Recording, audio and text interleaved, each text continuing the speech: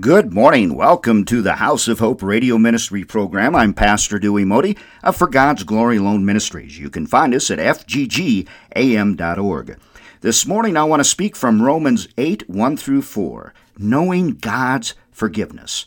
Blessed Assurance is a well-known hymn that was written by a woman named Fanny Crosby, who became blind. Remember that now, she was blind after only 6 weeks of life. One day in 1873, she was visiting with a friend, Mrs. Joseph Knapp, a musician and the wife of the founder of Metropolitan Life Insurance Company. During their visit, Mrs. Knapp played a tune on her piano, which she had recently written. Then she asked Fanny, "What does this tune say?" After kneeling in silent prayer for a few moments, Fanny stood and said, "To me it says, Blessed Assurance, Jesus is mine." And then Fanny began to give the words to Mrs. Knapp, and together they wrote one of the greatest hymns ever written. Fanny Crosby may have been physically blind, but she had spiritual vision. She may have had every reason to feel scared and uncertain, but her faith became greater than her fears, and she wrote more than 8,000 songs, 8,000, my friends, and hymns during her 95 years on earth. The reason that I have people stand and sing Blessed Assurance during the offering is because I believe that we need to be reminded as often as possible, in as many ways as possible, that belonging to the family of God means we have many assurances for both now and forevermore. And if there's anything that we need in this life, it's assurance. I read a joke this week that was titled Blessed Insurance. A father looks out the window and sees his teenage son pull into the driveway with the family car, and the boy gets out and walks around the other side and stares up one side and the other, shaking his head. The father goes outside to see what his son's looking at. Well, you know what he found. Scratches and dents all over the car. Before the father can say a word, his son says, "Well, Dad, I guess you're not throwing that insurance money down the drain after all." No doubt all of us need to have good insurance in this life, but more importantly, we need to have assurance. We need to have that full coverage assurance, otherwise known as blessed assurance. Why? Because there are very few things in this world or in this life that we can be sure of, absolutely certain of.